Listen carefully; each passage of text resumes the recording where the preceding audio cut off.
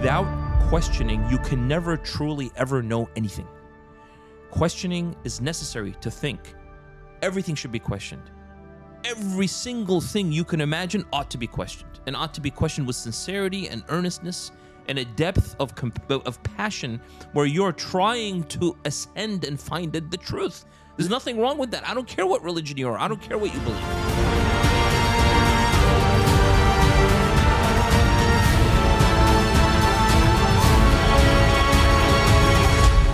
Welcome to the QR Lab. My name's Kuldeep Tagore, and I'm here with my main man, Amr Zeki. How are you doing today, buddy? Could be worse. It always could be. We're here in the lab because this is a place of experimentation, throwing ideas out. We are trying to QR, question reality. We're on a quest. And today our quest brings us to a question about something actually, why don't we have you read? Yeah, so just the other day was reflecting on what is thinking involved, the whole process of thinking. And what I realized at the conclusion of my writing is that thinking often has to do with trying to solve a problem, right? You're trying to understand something, you're trying to solve a problem, you're trying to come up with a solution. There's many domains to this. And what I realize is that when you do focus on a problem and you come up with, say, a single solution, you actually don't see all the consequences and the network of events or activities that are related to that solution. So you enter this kind of cloud of uncertainty, this ecosystem of solutions and problems that are all interconnected to one another, some that you're aware of, a minority, most of which you're not aware of, and the ultimate downstream consequences of what happens with your solution is almost completely invisible to you. So the notion of a utopia, the notion of this kind of almost arrogant feeling that you have a solution to a problem is basically an illusion. So I can start with a brief excerpt. Shall I do that? Sounds good. So this is just in the middle. I think so. Okay. Yeah. This is just in the middle of the writing. Thinking requires an element of self-restraint. Many people are impulsive and reactive. This behavior can be harmful and subvert the spirit and purpose of proper thinking. While it is hard for most people to accept, effective thinking takes time and can be exhausting. Also, deep thinking requires something else, solitude, and a space that is free of any and all distractions. Another aspect of thinking, especially when dealing with tactics and strategy, is our blind spots. An ability to see the problem from many different angles is essential. We are most often blind to the full scope of the problem, its many tendrils, how it relates to other problems or possible solutions, which themselves can create other problems, and how any given solution may be part of a much larger set of solutions of which it may not be the most optimal solution. The potential complexity is underappreciated, if not utterly breathtaking in its span and scope. A lot of questions there. Well, that's why we're here, right? We're here to question. So, I just in kind of thinking about this, you have to employ the very thing that we're talking about and even able to even answer this question. So, and let's just go to something a little bit more basic. Let's think about how, let's just say a fox outsmarts the hen house. That's a problem. They have to approach it. So is there thinking there? Or like just at a very simple level, like we're just talking about, an animal, for example, not even, higher level structure. Is there a difference between the thinking that a fox would employ to outsmart the hen house versus the thinking we would use to solve a more complex, what we would consider to be a more complex problem in our human world? That's actually a very interesting question you're raising. I really didn't think about it. But I do start, one way to answer it is, there's basically maybe 4 different kinds of thinking: analytical, critical, creative, and intuitive thinking. Perhaps the animal is using instinctive or intuitive thinking, which is a template that they're born with as part of their natural state, and they have a proclivity, right, in their essence or in their being to go and hunt and get food, and that's part of basically their nature, however you want to explain it. I don't think, although animals do problem solve, right, there is definite evidence of pigeons being, doing specific activities, solving problems. There's monkeys that, take a rock and break the coconut in order to get the juice. there are animals that have been documented in nature to actually use tools to solve problems, without a doubt. So that perhaps that does require an element of thinking, but I think the fox going into the hen house may be more instinctive. It would be my sense, because It still requires some degree of creativity, perhaps. yes, sure. And so you have to use your senses. You must be able to sense and understand the environment. You must be able to understand, therefore, the problem. And you also have to be able to kind of look into maybe the unforeseen. If you're the fox, who knows about the limitations and capabilities and thinking regarding the fox, but still the fox has to take into account all of these things, and it must take into account the science to a certain degree, even though it may not inherently understand science the way maybe perhaps a human would. They have to still take that into account, the reality of this situation, that if I don't do this correctly, I could be in trouble with the farmer, right? If I get caught in here, and then what happens to me then? I don't, who knows how far they go. So yeah, I was curious about that. The other thing in the writing I thought that was kind of interesting commentary was about blind spots, and that we have to approach things from angles. But I would propose that maybe it's not that we must see, because that almost places us in the center looking outside at the problem, whereas I think maybe the problem is at the center, and we have to reorient ourselves 360 degrees around the problem, fully encompass and understand it. I think maybe that's something we maybe tend not to do. We tend to just approach something from our angle. We're seeing the problem from our angle and how it is, versus trying to look at and encompass imagine the problem as something in the center, and you're having to walk around this. Okay, so yeah, I wish we had some graph. Put it up there. Let's put it up on the video. Well, I can send a screenshot of it, and you can take it. But you definitely should. Well, I think what you're referring to is this little picture, the diagram that I drew, which is kind of supporting what you're saying, that I call it problem B, and it's in the center. And you're trying to wrap your mind around that problem, right? But the interesting thing is that the solutions you come up with have downstream other problems that they create and other solutions that they might lead to that are all networked and interrelated potentially. And the challenge is the solution you come up with may be great for this moment in time, may be great for this community, may be great for this decade, but you have no idea of the unintended consequences it will have, good and bad, because you don't see the full scope of reality. Imagine Oppenheimer working on the nuclear bomb. Or trying to solve this problem, right? But also fully aware, right? As he quotes the Bhagavad Gita, now I have become the destroyer. That's right. He knew it. He knew it. Yeah, because it's obvious. But I mean, there's things less obvious than that. Like, let's say, for example, you're an engineer and you're developing a certain product, and it turns out that that's great for the 1950s, but the material you used to oil the machine is a carcinogen that comes out 5-10 years later. And after 10,000 people die, then you have to go back and say, why did we pick this particular chemical? Oh, we just did it because the chemist says it works for this metallic part of it so that it doesn't grind on itself and develop heat and friction, etc. I'm just making it up, right?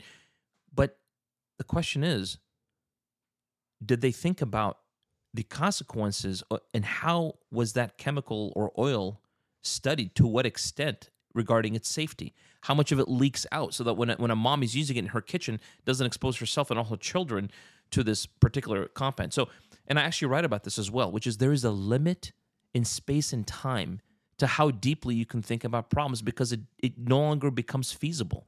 You can't build a civilization where you study things to such a degree, you think so deeply about them that you fully understand them, you run out of time, right? So there is an inherent paradox between technological, civilizational building and the solitude and the focused thinking you need to have when you enter this ecosystem and this cloud of uncertainty that has a complex connection of problems and solutions that actually pertain to your specific problem. So just being aware of the yoke of what the scope of the issue is should give you some humility and some, I think, framework upon which to work, so that you're both reasonably efficient and can solve the problem, but you're also doing things in a manner that's not going to cause unintended consequences, that you at least try to think about it in the 360-degree fashion, even if you don't see all the angles. I'd like to talk a little bit about what you described as the downstream effects, the consequences.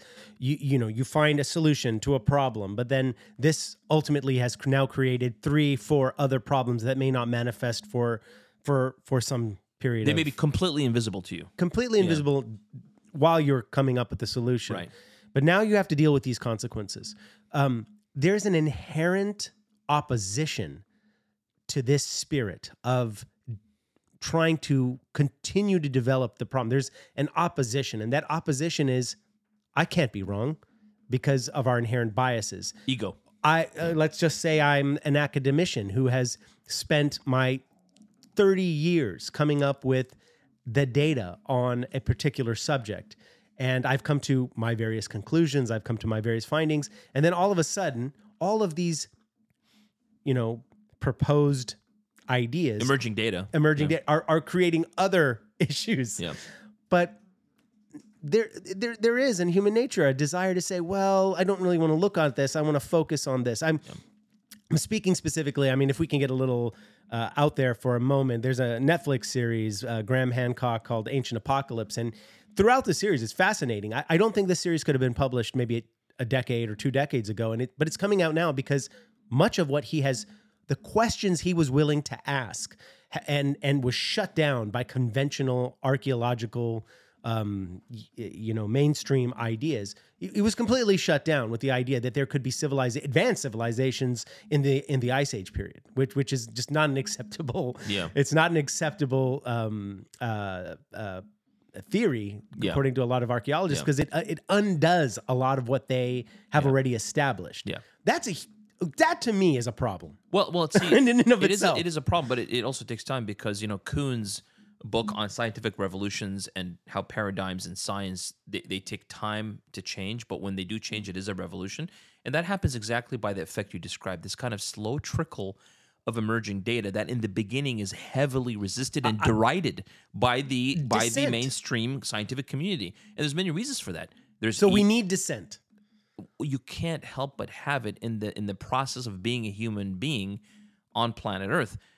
In fact, it's what's great about science, not that science is the end-all be-all, but it has a spirit of inquiry and a freedom that is really being endangered, is increasingly endangered because, people want to shut down. How many Nobel Prize winners were derided and laughed at and dismissed who eventually got it? The guy who invented the magnetic resonance imaging, MRI, the Australian or New Zealander physician who discovered H. pylori. H. pylori is one I was thinking. I mean, there are numerous people who and some who actually died and got the Nobel Prize after they died, like the guy who discovered dendritic cells. So, there's always going to be resistance to ideas outside of the prevailing paradigm, but people have to have courage. So a good scientist to me is a courageous person that is putting out ideas that have some plausible argument and foundation that can be disseminated for people to discuss. Now, you and I have had other podcasts where we talk about how to, wrangle with ideas, what is effective speech, and how do you present information, underlying premises, right? We talked about some of these. So let's say somebody says there's some data emerging that it almost sounds outrageous, right? Like the Earth is actually the center, and the sun is rotating around the Earth. It's actually geocentric, and we had it all wrong because the experiments were misinterpreted, and there's a level of mendacity involved in science. Holy moly, are you kidding me? Now, that's outrageous as far as we're concerned now. I'm not saying I believe this. I'm just using it as an example. Sure. But let's say, as outrageous as that is to us now, that we used to be geocentric, and then we became heliocentric with Copernicus, and Kepler, and now we go back to geocentric. Again, I'm not saying I believe this. I'm saying as an example. Right now, you look at this, you're like, that is ludicrous. But what happens, again, as an example, if emerging data starts to show that, in fact, that is true?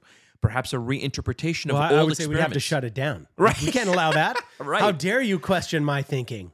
Well, the spirit. Everybody knows. Don't be silly, right? Yeah. That stuff. That is poison. to the very spirit Exactly. of discovery, of inquisition. I would say that, and part of what I write about is the spirit of open-mindedness. A good philosopher or scientist who's interested not in knowing just how, but also interested in truth, has to be willing to consider any idea, no matter how far-fetched it initially seems. Because we have numerous examples of crazy ideas that ended up being true. Even Einstein, look at Einstein. Okay, I'll give you two examples. Newton was laughed at by the Royal Society. They said, what is this thing you call gravity? You're appealing to magic. They literally called Newton's formula on gravity and his use of the word gravity, which he basically invented the word gravity. They said, you have no description here. You're calling some unseen force gravity. You're appealing to magic. You know, they laughed at him. Einstein, okay? He said the speed of light is constant. And things, when they go at the speed of light, their mass and their length will change because the speed of light basically takes precedence. That's fixed and everything else has to change, hence the theory of relativity. People thought it was nuts. Quantum mechanics. Quantum mechanics basically says there's no such thing as particles anymore. We literally do not understand what a particle is because at the substructure, things come into being once they're measured, once their existence. In fact, even Werner Heisenberg, or perhaps what Schrödinger said, he said basically in the quantum mechanical description, there is no such thing as particles that exist. They're somewhere between existence and non-existence. And that potential exists until we then observe it and look at it and measure it, becomes something. What's interesting about that, as Wolfgang Smith has written about in his book Science and Myth, is that's no different than Aristotle's potentiae, the essence and the being of things. So it's almost like quantum mechanics has brought us back to a metaphysics that you are forced to contend with. And I think a lot of physicists say, we don't understand quantum mechanics because they can't wrap their mind around the metaphysics of quantum mechanics. Right. Will they ever be able to, is the question. Like where are we limited in terms of our understanding of, This gets back to the problem. Yeah. This gets back to the fog of uncertainty. And I mean, when you enter a domain of thought and you are imposing your mental picture on what you think reality is, take pause and caution about what you're calling a law, what you're calling a principle, because that very well may not only be wrong, it will change. Theories change over time. Over decades and hundreds of years, they're being modified, they're being changed.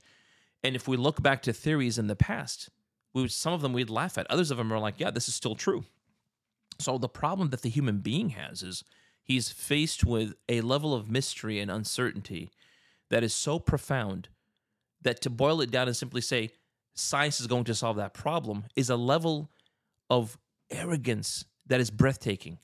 Science is fantastic. It uses technology, airplanes, boats, iPhones, satellites, but there's a limit to the questions that it can answer.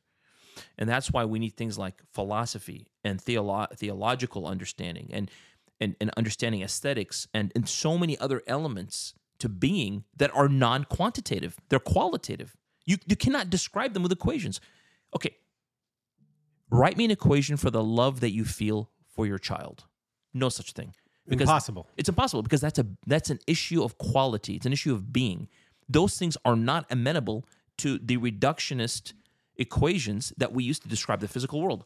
Describe to me how you feel when you are on vacation, sitting at a beach, drinking a pina colada, totally relaxed, listening to the beautiful ocean waves, and you fall asleep utterly in peace. Write me a formula for that. Never. No such thing. And there's no formula. There's no way we can quantitate individual experiences. Exactly. So that means there's a quality to experience, which has to do with your being And and it's consciousness. Unique. It's 100% unique And there's to the things, individual. Right. And there's things that can be boiled and reduced and analyzed to equations and quantities.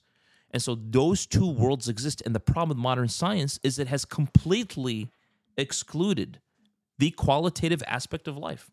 And what they try to do sometimes is take qualities and try to quantify them, which is okay. You can try and do that. Social sciences do that. Some basic Correct. sciences I was do gonna that. say psychology. Yeah, like they'll take a histology of your tissue and they'll say, oh, we're going to count how many cells are positive for this protein, and then we're going to divide it by the total number of cells. So you take an image, that's qualitative and you quantify it by a certain rule, that's okay. But it's not the essence of the tissue or the essence of the organ or the essence of its physiology.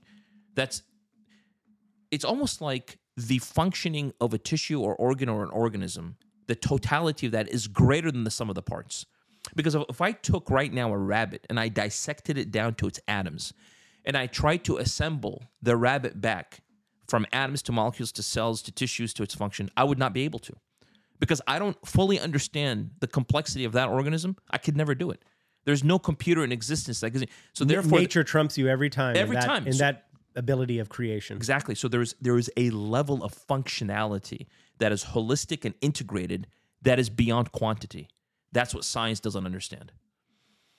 Very good. Science is limited. It's kind of like the rungs of a ladder. You know, it's science is really kind of a tool for us to try to get to the answer, which is up there. Science is not the answer. It is correct. They're it's a tools. tool. Even philosophy has limits. Philosophy doesn't get into quantities. In fact, you cannot even use equations in philosophy. Philosophy is purely abstract and conceptual. So in order to, as a human being, in order to wrap your mind around how complex reality is, you have to be a scientist, you have to be a philosopher, you have to be a theologian, you have to have psychic understanding, a spiritual understanding, and you have to be an aestheticist, meaning somebody who understands the artistic realm, right? So those 5 domains of mental development are what's necessary for, I think, a more fully developed human cognition. Unfortunately, look at our education. Look at even the PhDs we're getting. All these other domains are basically wiped out. The only thing that science is God. And look, I'm telling you as a scientist, science, I love science. I do it every day, but I understand its limitations. And I try to develop other aspects in my life so that I can elevate myself above physicality. Just kind of veering off here a little bit, you know how I like to do that. I feel like there are forces that are pushing against this type of discovery that we're trying to foster here on the QR Lab. Right. For example, I do think that I like how you said theology, but there is a way that religion is practiced that does not encourage the asking of questions. Religion does not. Yeah. Religion says, no, this is the answer. We're done here. This is, for example, in the New Testament, I am the way, the light. This is it. Oh, okay, well, good. I don't need to ask any more questions. I'm not saying that the texts are necessarily saying that, but what they are saying is the answer is here. Yeah. You don't need to look any further. The answer is here. That spirit is actually, I think, antithetical to what you're talking about. Yeah, I think there are people who are priests or they're scholars that are promoting religion who are actually in that third domain of theology, but they're not into philosophy or science. So they're limited. So that's exactly what I'm talking about. Because wouldn't it be heresy? Can you imagine like a mullah discussing philosophy in this manner? I think these people... Or science in this manner, where it would completely question what is perhaps in their religious... Actually, they would be trumped by the Quran itself. Because the Quran says things like, this book, this revelation is for those who ponder, those who use their reason. Do you not see my signs? Do you not ponder over them? That's literally in the Quran. So the Quran is an appeal to rationality. However, there would be periods where you would come up against things in the Quran that would contradict the Quran, perhaps. Well, would that be allowed? Or is that going to be considered heresy? No, I think no human being can say this is heresy, this is not heresy. You can claim that. Ultimately, well, the book is very clear on what apostasy is. Well, ultimately, it's between you and God. But the spirit of it is this. Every human being, in order to rise up, has to have questions about everything. Even the most fundamental thing that you're being asked to believe ought to be questioned. Why? Because the process of questioning is the rite and the ritual of the purification of the human heart as you enter the domain of truth. Without questioning, you can never truly ever know anything. Questioning is necessary to think. Everything should be questioned. Every single thing you can imagine ought to be questioned, and ought to be questioned with sincerity and earnestness and a depth of passion where you're trying to ascend and find the truth. There's nothing wrong with that. I don't care what religion you are. I don't care what you believe. But, you know, in our society, how many times have you, and I could go back probably to my childhood, and I know you could go back to your childhood, where you asked questions that were frequently where you were told, don't ask those questions, Well, or yeah.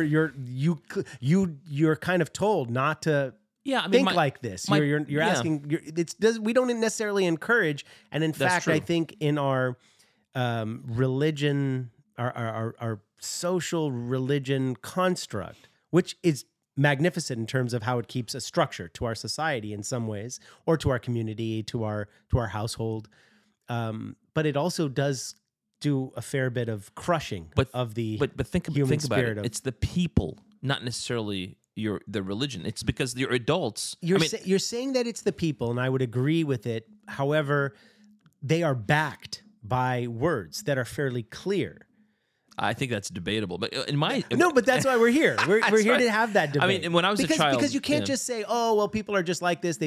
What is it specifically about religion, right? But you know, I think to your point, and forgive me for rambling here a little bit, but to your point, in science, you seem the same sort of religious fanaticism. Scientism, right? That's what it's yeah, called. You see the same sort of thing where it's like, oh no, we're not going to ask those kind of questions Right. because we've already Oh, established. we're not going this. to tackle consciousness. That's beyond what we.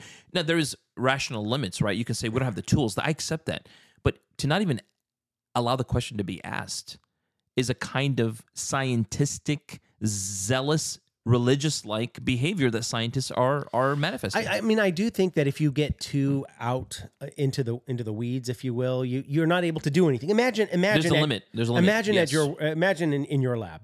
If you were in your real lab, not this lab here that you have, but in your real lab, like if you were to try to start introducing, you know, these more lofty concepts into the day-to-day discussion, you may not get anything done that day, No. right? You can't. You have to be mechanistic to a certain degree in order to just yeah. get the work done. Well, science is a physical tool. That's all it is. So you have to understand the limits of your tools. Like if I have a screwdriver, there's only a certain number of things I can do with a screwdriver. If I have a drill, there's a limit to what I can do with a drill. You cannot ask questions that are not experimentally approachable with the tools that you have. Therefore, you don't ask those questions. And I think the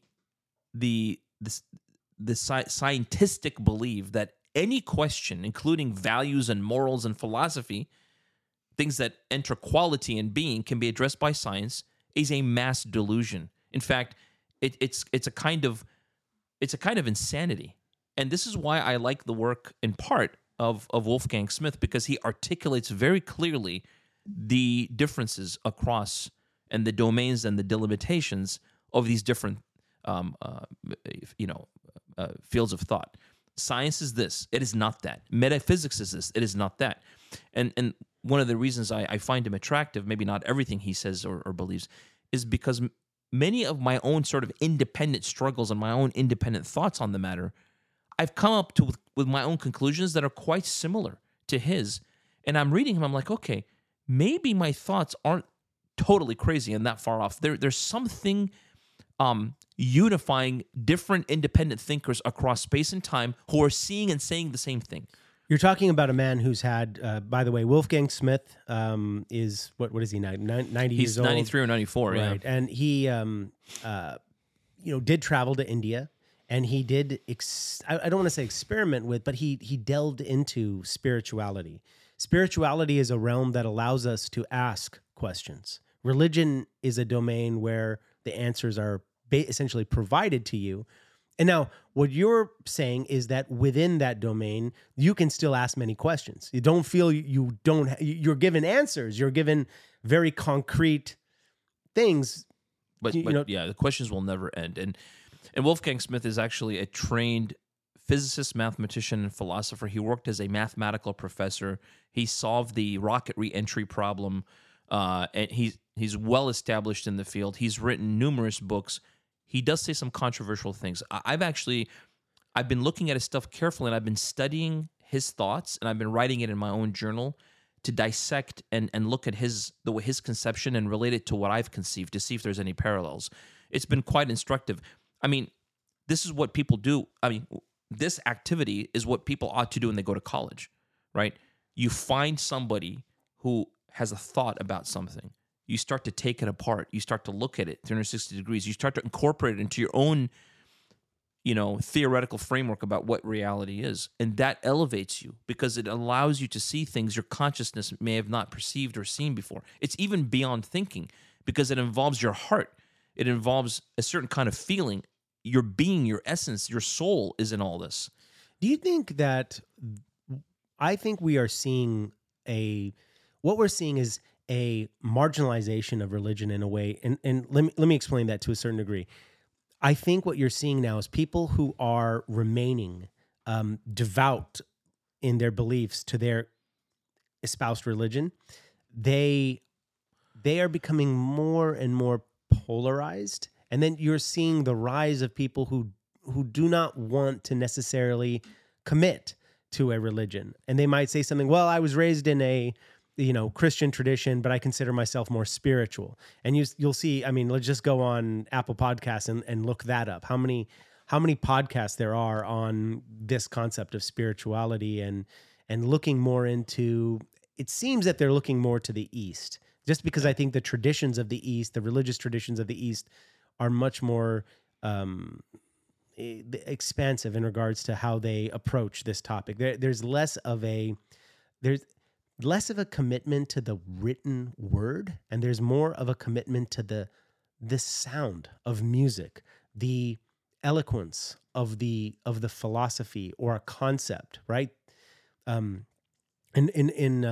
certain traditions, they essentially just sit and sing. You'll see this a lot in Indian religious traditions where the sermon is all sung. The entire sermon is sung for 2.5, 3 hours. And it allows for a meditative state. People can relax, even if they don't necessarily understand the words.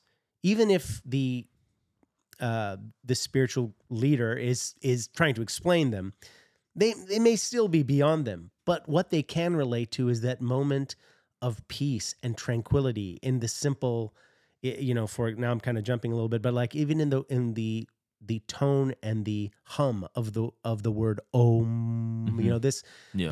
this idea that, do we need all these words, or is this something that can be experienced in other ways? Absolutely. That reminds me actually what you're saying of it's really a mystical practice, and the Sufis in Islam do that. I mean, they sit in circles and they rock back and forth. What are they doing? That's the same thing. So it's how does science explain this? it is that's why it's called mystical, because I mean, which I think is terrible to call it mystical. No, it's I don't almost think like so.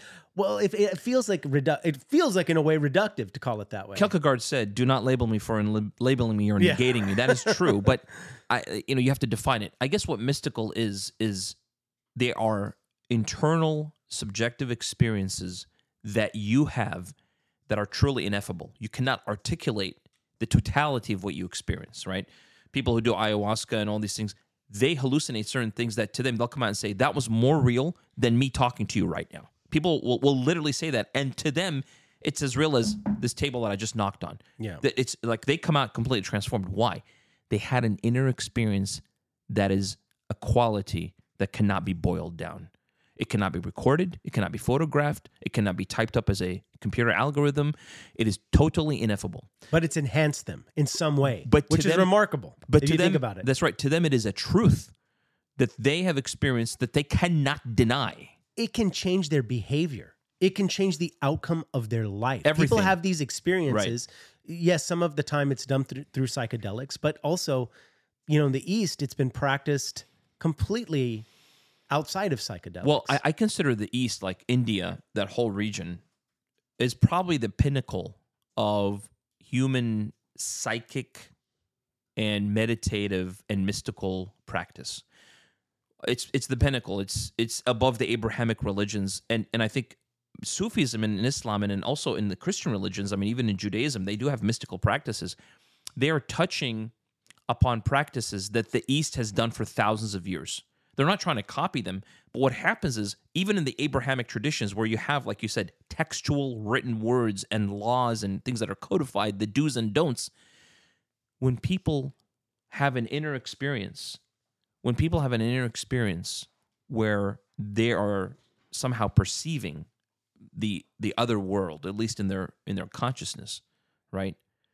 They start moving into these mystical practices because it enhances those experiences. So you cannot get away from the mystical parts of life because that actually is touching upon being and quality. It's touching upon something that it's irreducible. End of story. That's the problem. So, coming back to sort of the theme of this podcast today, which is something I'm sure we're going to come back to, but in regards to problem solving, solutions, thinking through things, we have to say, if you come to a certain point where all the science, all the reading, all the knowledge you've accumulated isn't solving your problem, remember that there are other facets, as you so beautifully articulated here. Yeah. Take a moment. Go sit, enjoy some of the greatest discoveries have occurred to people when they were not in a moment of, deep contemplative thought, right? They've come to them in a moment where Archimedes is in the bathroom. Right. He's in the bath. He's in the tub. He's in the tub, and I'm sure Newton sitting under the tree with the apple hitting him on the head. I don't know if these are, these may be exaggerated, but I think the point, I think it still brings about to the point you're making here and you've articulated in your writing, is that we must look at things from many different angles. Yeah, we have to appreciate that the human being is a complicated creature. I mean, we're not a fox, right? Foxes are great, but we seem to be something beyond that. Like a lot of things we do have no thermodynamic rationality or positive consequence. Like we do a lot of things that evolution should have gotten rid of, yet we continue to do them because we are different somehow. So the bottom line is this, as you said, the development of the human being, if it's complete, has to occur over multiple mental domains. And I mentioned what they are. And if you restrict yourself to just theology or just aesthetics or just science, you are selling yourself short as a human being because your capacities are greater across multiple domains. And imagine if you had skills in all of them, what you would see about the scope of reality. Mic drop. So let's, I appreciate this discussion. Bada boom. Thank you so much for tuning in. Thank you. Until next time. Until next time. Think about it. Yeah. Let it brew.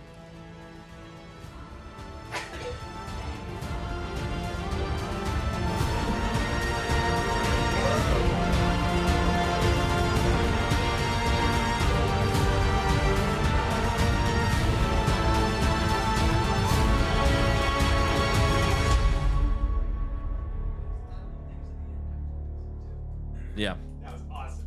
Let it brew. Yeah. We want to emphasize that the views and opinions expressed in this podcast are solely our own, and they do not reflect the official policies or positions of our employers and places of employment or any of their affiliates. Additionally, our discussions on this podcast should not be considered professional advice or endorsements of any particular organizations, products, or individuals. We're here to share our thoughts and stimulate conversation, but we encourage you to do your own research and form your own opinions.